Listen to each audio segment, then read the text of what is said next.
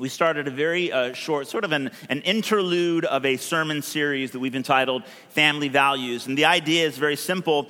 As a church family, as a unique part of the big church, the capital C church, the big family of God, we know that every local church has a unique role to play in Jesus' mission. We're not like the answer to what God is doing in Portland by any means, but we are a part of what God has started in this city. We know that God has been working in this city for at least 100 years, because we're sitting in the proof of that, this building. But what is God leading us to do specifically? We have a few distinct missional objectives, like planting a church and just growing and reaching people and preaching the gospel, living the gospel, inviting people to repent and put their faith in Jesus. We want to reach students. That's something very specific to us. That at the very outset, when we were still in the praying stages of planting this church and being Grace City in Portland, we all agreed that God was saying, reach the students in this city, reach the students at PSU, bring the gospel to the students at WSU in Vancouver, and all the different universities, U of P, the community colleges. That's a distinct sort of missional objective that Grace City has in the city. There's other things as well that I believe that as we're approaching the third year of our lifespan as a church, that God wants to remind us of as a family, some values that are going to be important for us to be reminded of, to embrace, to renew as we continue on into the next season of our life as a church family. So, family values. What are those family values? The first one we talked about was simply friendship. Friendship. We are friends with Jesus. We are friends with one another. And we want to invite the whole world to meet our best friend, Jesus. That's a really important value that we have as a church family. Secondly, last week we talked about faithfulness and how a relationship is only as meaningful as it is built on trust. So ultimately, our relationship with God is built on a foundation of our faith in Him. We trust Him. He's gone to unfathomable ends to show us how trustworthy He is by sending His own Son, Jesus, to die for us. So we trust Him. In our relationships as brothers and sisters in Christ, we need to take building trust, being vulnerable with each other, and being faithful to one another seriously. Otherwise, friendship is just an idea. It's just this sort of abstract concept that sounds good, but let's face it, no one's really doing it. So faithfulness is a big one. This week, the third, and I know you're all thinking, what is the third F word? I've got to hear it. You know, a wise old preacher said to me one time, you know that the Spirit is moving when the sermon is alliterated. So the third F. Some of you are looking at me like, not funny, not funny. Church. Chill. The third F that we're going to cover this morning is fruitfulness. Amen. It's a family value. We are called to be fruitful because we're not just here to kill time. We're not just here because we're bored. We're not just here to check off some sort of religious obligation or duty. We gather together because God calls us to grow. In fact, it says in the book of Ephesians that we are to grow up in every way into the head who is Christ Jesus. We come together like this for a variety of reasons, but one of them, which we're talking about this morning, is that we would grow in fruitfulness. God is leading us somewhere. He is forming more and more of Christ in us, that as His body, all parts come together, we would resemble Him more and more. God is moving. He's leading us someplace. He wants us to bear fruit, to be fruitful. So that's what we're talking about this morning. Let's go to Genesis chapter 1.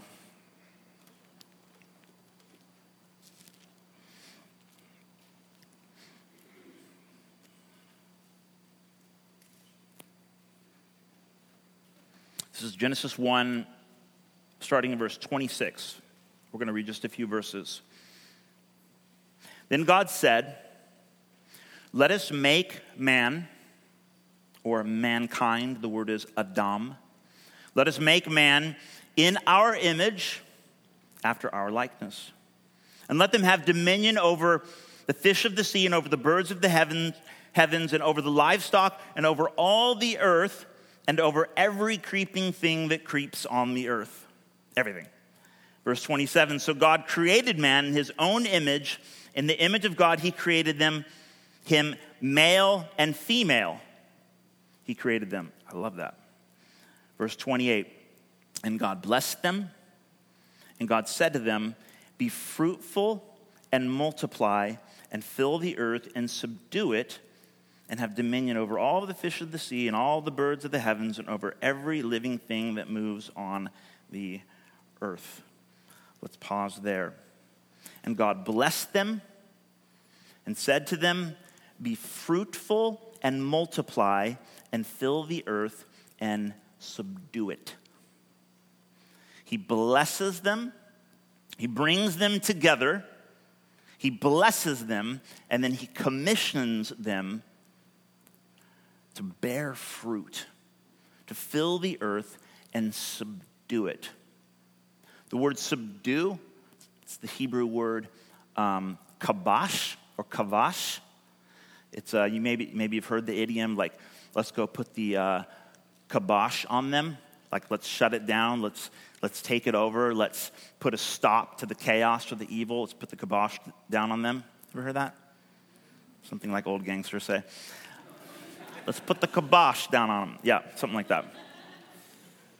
It's a picture of God bringing his creation together. It begins with this beautiful picture of intimacy. It's relationship. It's marriage in this specific case. He blesses them. Why? So that they might be fruitful. That they might be fruitful in such a way that this world that they're living in would be impacted. The picture is that although the garden, the goodness of creation is certainly this picture of serenity, it's this picture of beauty, it's also a picture of incompleteness. It's like this picture of a wild garden that still needs cultivating. And so God creates his people and gives them the opportunity. He invites them in to participate in the work that he has begun. And he gives them a role to play. He says, take this crazy jungle, this unfinished place, this garden, this wild terrain, and together, let me bless you and then give you the opportunity to participate and subdue it, which would also include the evil that's in this place. Because if we read on in chapter 3, we realize that there's something mysterious and sinister creeping in the garden. It's the serpent, it's the snake, it's the deceiver. Does it go well for them, Adam and Eve? No, not at all. If you've ever read the story, it goes terribly bad. They are deceived. It says in Genesis 3 that the serpent comes, tempts them, specifically the woman first, and they decide to not trust God, and as a result, the man ends up blaming his wife, this amazing gift that God's given him, for all that's gone wrong. Relationship begins to dissolve.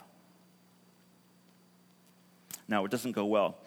In Genesis 4, they actually do bear fruit, as it were. They have two sons, Cain and Abel. Perhaps you remember the story of Cain and Abel. Everyone knows Cain and Abel, even if you're not like a Bible nerd. Cain and Abel, they have two sons. They bear fruit. Does it go well? No, not at all. In fact, Cain, the older brother, ends up killing his little brother. Apparently, there's some sort of situation. It's slightly unexplanatory. We're told that they bring offerings to God. Cain is a farmer. He brings the Lord the first fruits of the ground. Abel is a hunter.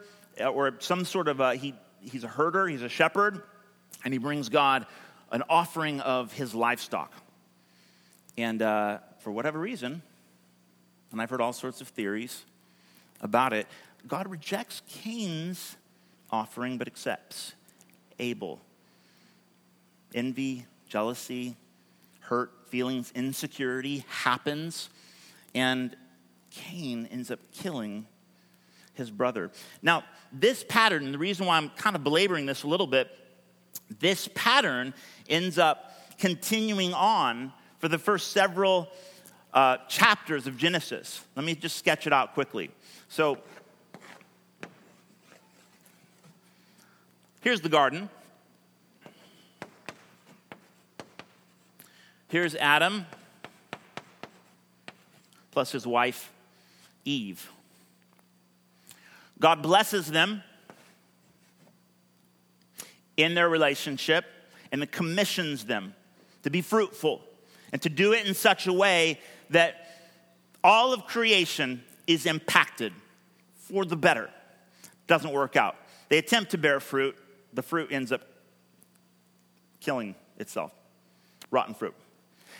Next, and this is in Genesis chapter 6, we come to the story of Noah. 10 generations passed. God looks at how things have progressed and realizes that it's all gone terribly, terribly wrong. We've gone from bad to worse to much, much worse in just 10 generations. God chooses to show favor upon a man named Noah. He has a wife, we're not told her name. But he has a wife and he has 3 sons. And he says, I'm going to start over. I'm going to cleanse the earth. I'm going to use the earth to cleanse the earth. And I want you to build an ark.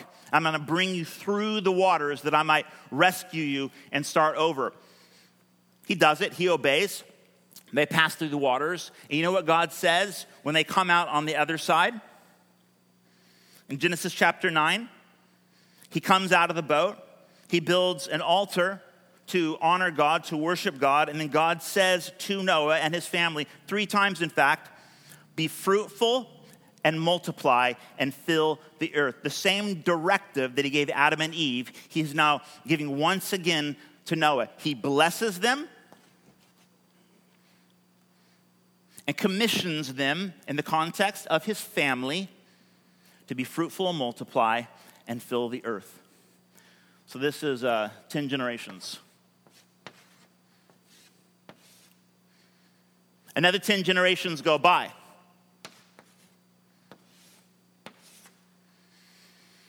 Things once again go from a little better to bad to worse to much, much worse.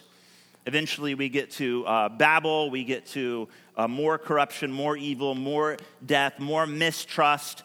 The humans becoming autonomous, once again refusing to trust God and make a name for themselves instead. 10 generations later, we come to a man named Abraham.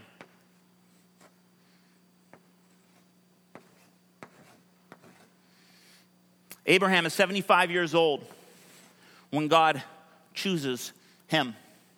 We don't know why. He's just a guy. He's married to a woman named Sarah. They're both very old. Abraham's 75. Sarah's probably almost just as old. And God makes a promise to him, and he says, I'm going to bless you. And through you, I'm going to bless the world through your family.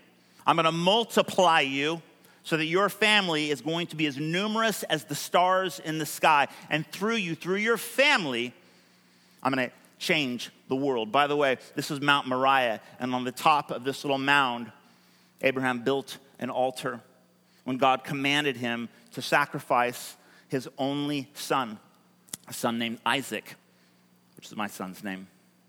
At the very last moment, just before Abraham is about to follow through with this horrendous sacrifice, you have to understand, this is not like Yahweh. This is not like the God Abraham had heard about who was following. This is like Molech. This is like the God of the Canaanites. This is like the God who would demand child sacrifice. Not like Yahweh, except in a bizarre twist of events. God tells this man to sacrifice his only son. And what does Abraham do? He trusts him. He trusts him. He goes up this mountain, and at the last moment, it says the angel of the Lord stays his hand. He says, Abraham, stop, don't do it. I will provide a sacrifice.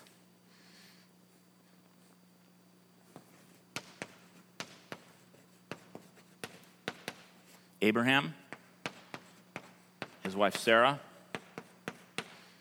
and his family, they're blessed. In their intimacy, they're then commissioned to multiply, to bear fruit, multiply, and impact the world. Are you seeing the pattern? This happens over and over and over. And we could go on. We go another 14 generations. And then we'd get to King David. And God says the same thing to him. Ironically, it's here that David's son, Solomon, would build a temple.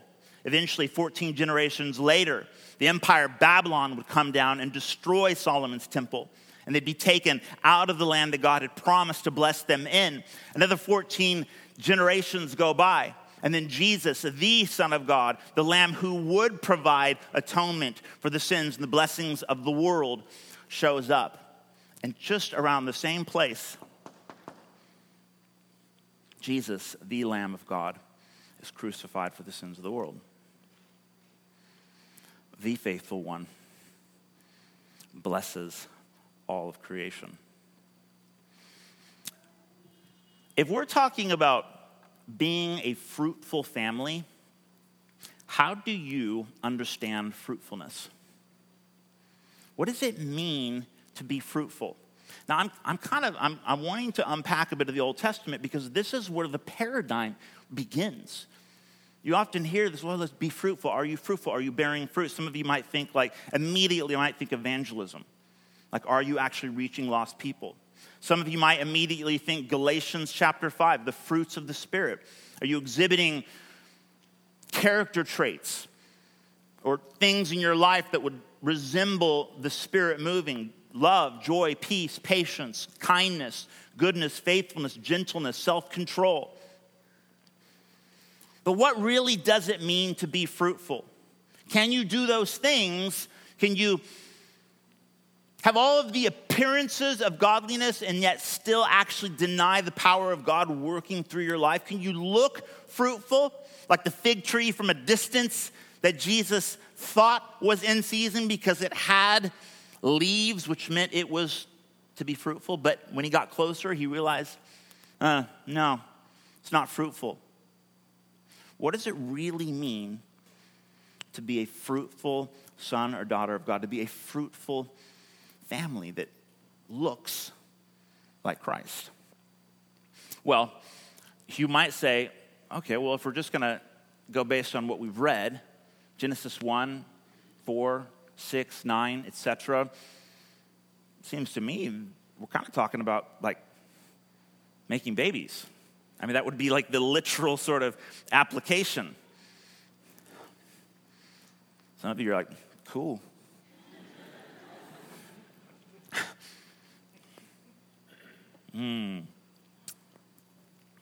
I guess it's cool.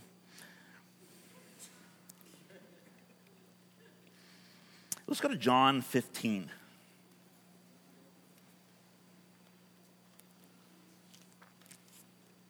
This is actually where we were at 2 weeks ago. We were talking about friendship. I want to go back here. Jesus redefines fruitfulness.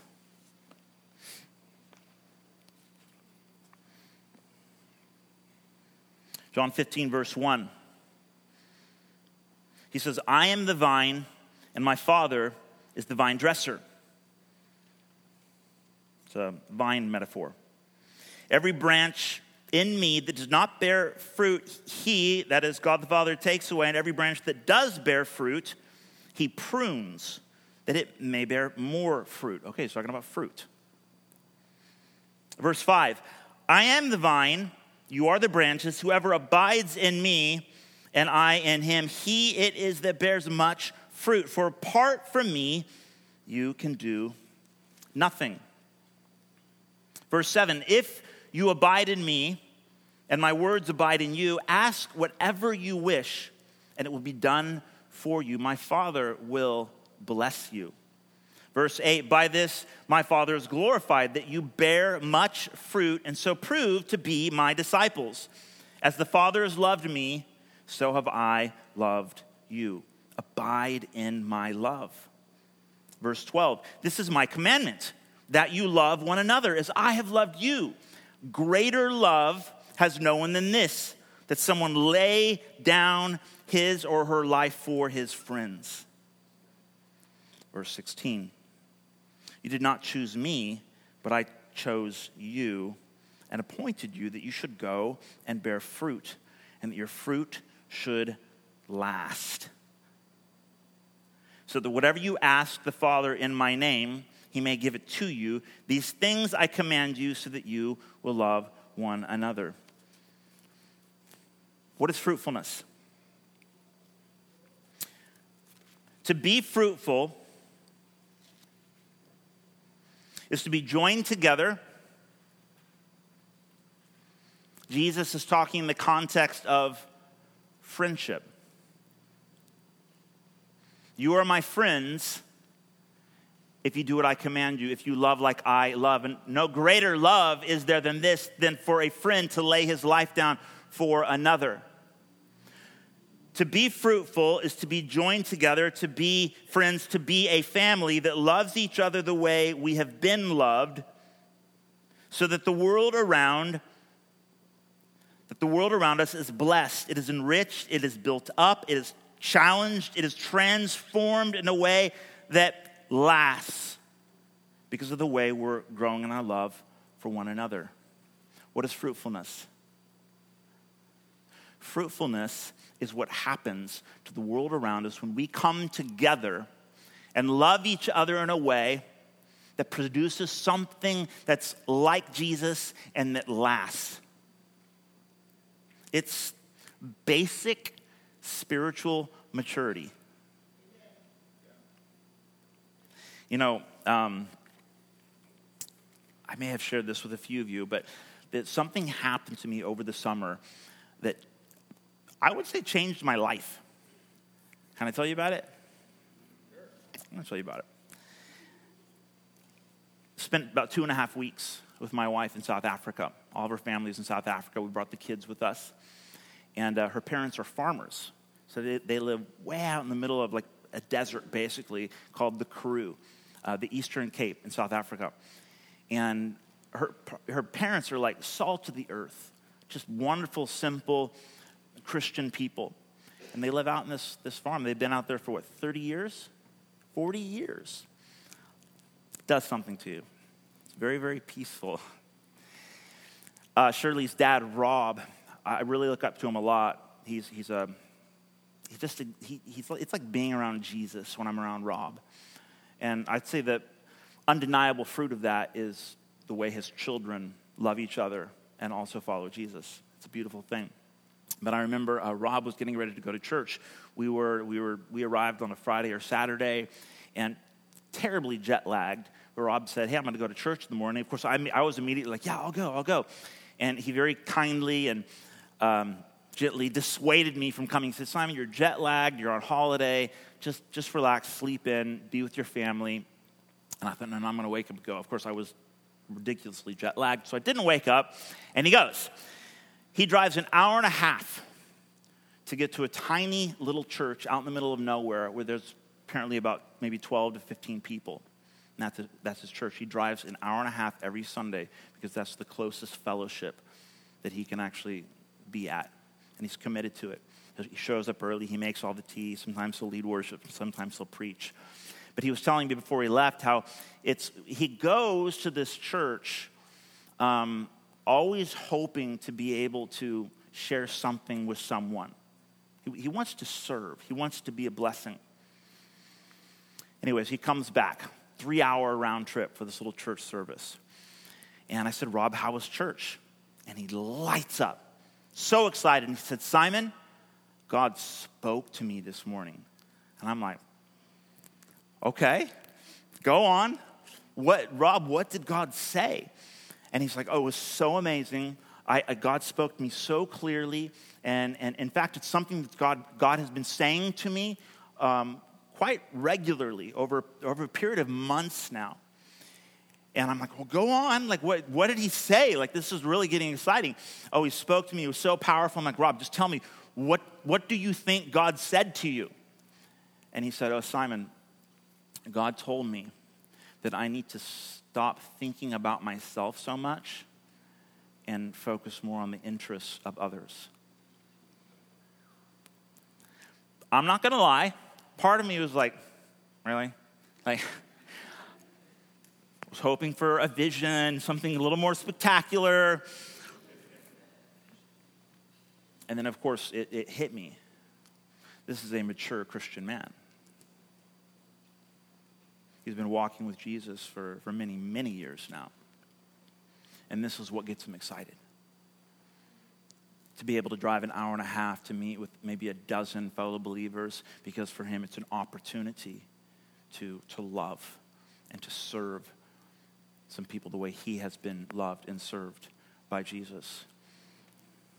It's the mark of Christian maturity. When you desire to join together, to be in relationship with one another, to be blessed so that you might bless others, so that you might think about yourself just a little bit less today and think about how you can be a blessing to the people around you. This kind of fruitfulness is born out of an aggressive pursuit of intimacy. It sounds like this: I'm going to fight for our relationship because every movement of hatred begins with just two individuals. A husband who chooses to blame his wife rather than fighting for their intimacy. A brother who chooses to attack his own sibling rather than face the rejection that's got his own heart all in knots. A son who chooses to expose the shame of his father rather than fight for their relationship. That's the story of Noah. His son Ham exposes his nakedness. It's a rather bizarre story.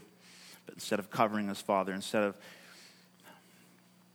prioritizing their intimacy, he ends up telling dad or telling his brothers. Dad got drunk and got naked in the tent. It always starts with relationship. Nations grow in conflict. Races become separated, not because of like a systematic epidemic, but something that started with just people, just neighbors, just people living together. Churches split because of people who would rather fight and be insecure and focus more on themselves rather than fight for relationship, fight for family, because it's in family, because it's in the context of unity that God commands his blessing so that we might love each other in a way that changes the world. This is the kind of love that is this fruitfulness. Love, joy, peace, patience, kindness, faithfulness, gentleness, goodness, self-control. All of these are relational fruits. Outside of relationship, they're just abstract emotions. They're things you can think about, perhaps feel, maybe to some degree experienced between you and God, but really it's worked out in actuality when we come together. We begin to figure out the hard, complicated stuff of family, intimacy, relationship.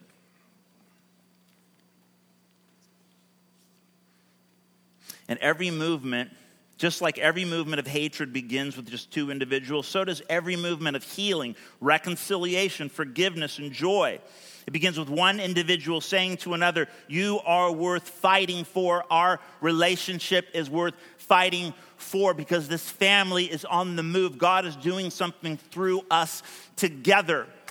And whereas maybe Adam failed and Noah failed and, Abraham actually even kind of failed himself, the twist there is that he exhibited something of trust in God. He was looking to provision in Messiah who would come. And ultimately it was Jesus, and through his work made a way for us to love like he loves. And next week we're going to talk all about the work of the Spirit. That'll be our fourth F. Any guesses as what the word might be?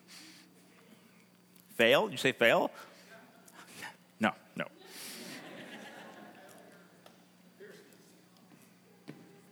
Yeah. From the beginning, our directive was to be blessed, be together, and subdue the chaos. We were meant to overcome evil. This is how Jesus crushed the head of the serpent by laying his life down for us. And this is how the children of God engage in battle. How is it going for you? How are you doing? How are we doing? Family, how are we doing? How are your relationships? Are you fighting for intimacy? Are you growing in your fruitfulness? Because God is on the move. God is wanting to grow us up. That in little ways, in big ways, in real ways, in sacrificial ways, we would love each other the way that he loves. And we would fight for it. It's an aggressive kind of intimacy. It's not casual. It's not passive. It looks like the cross. It looks like a warrior going to battle for his brothers and sisters. It's a violent kind of love. It's a good love. It's how God loves. It's how he conquers evil. Can I invite the band to come forward, please?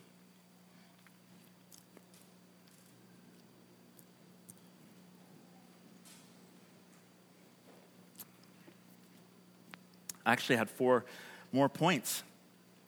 But instead of doing that, we're going to have some baptisms. Yeah.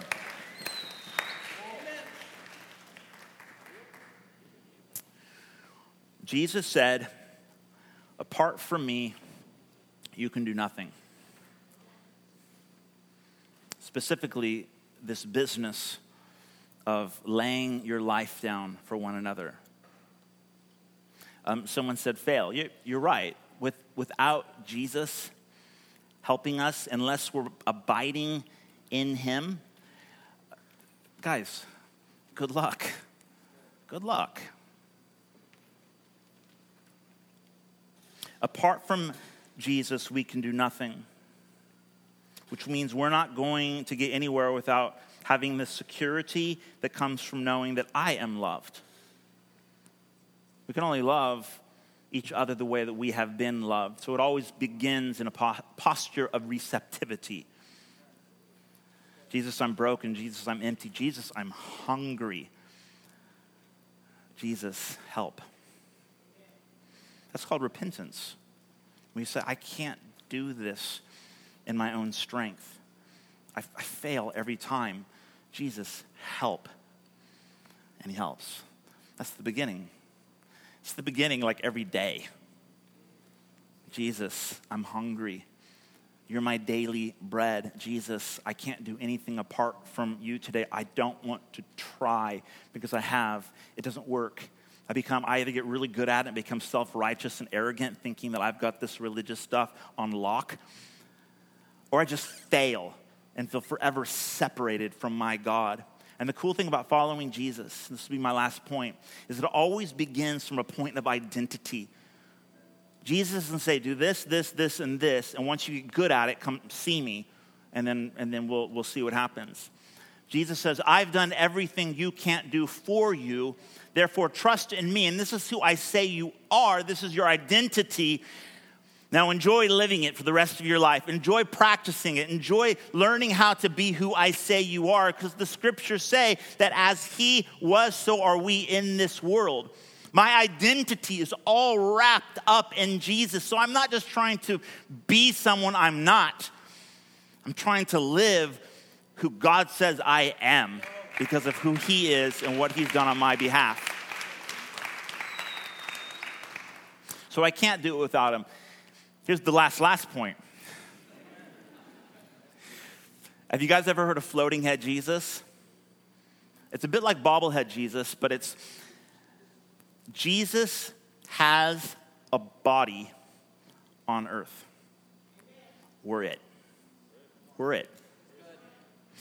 So it's no good just to simply say, well, I believe in Jesus in my brain, but I really don't know much about his body. It's no good to say, it's just me and Jesus, me and Jesus, me and Jesus. No, it's not just you and Jesus. Jesus has a body and we're it. Jesus helps us. Jesus gives us grace. Jesus loves us. Jesus gives us everything we need in the context of his body. We do it together. How insane is that? Because we're so messy and difficult and complicated, which makes his grace all the more incredible. So what is about to happen now? It's twofold. Primarily, when someone gets baptized, it's a picture of repentance. It's saying, I'm dying to myself. I give up. I surrender. Lord Jesus, help. And we're buried with him, and then we're raised up with him into new life. Our new identity begins right then, right there. It's also like a bit of an initiation into his family. It's like when my wife and I, we had our kids in the UK, so I'm not sure how it happens in the States these days, but remember old TV shows when someone would have a kid and the whole family would show up and they'd like be in the waiting room passing around cigars like in the hospital? That's like a thing, right? No? Okay. It's a family affair. It's not just people like witnessing the event. It's the family coming together. Bust out the cigars. A new son or daughter has come home. Woo! Heaven erupts in celebration. And the family of God says, we just grew. We got a new appendage. The body is getting bigger. We're being built up in love. And it is a celebration. It's something to get really excited about. Can we stand together, please? You're now listening to Grace City Portland.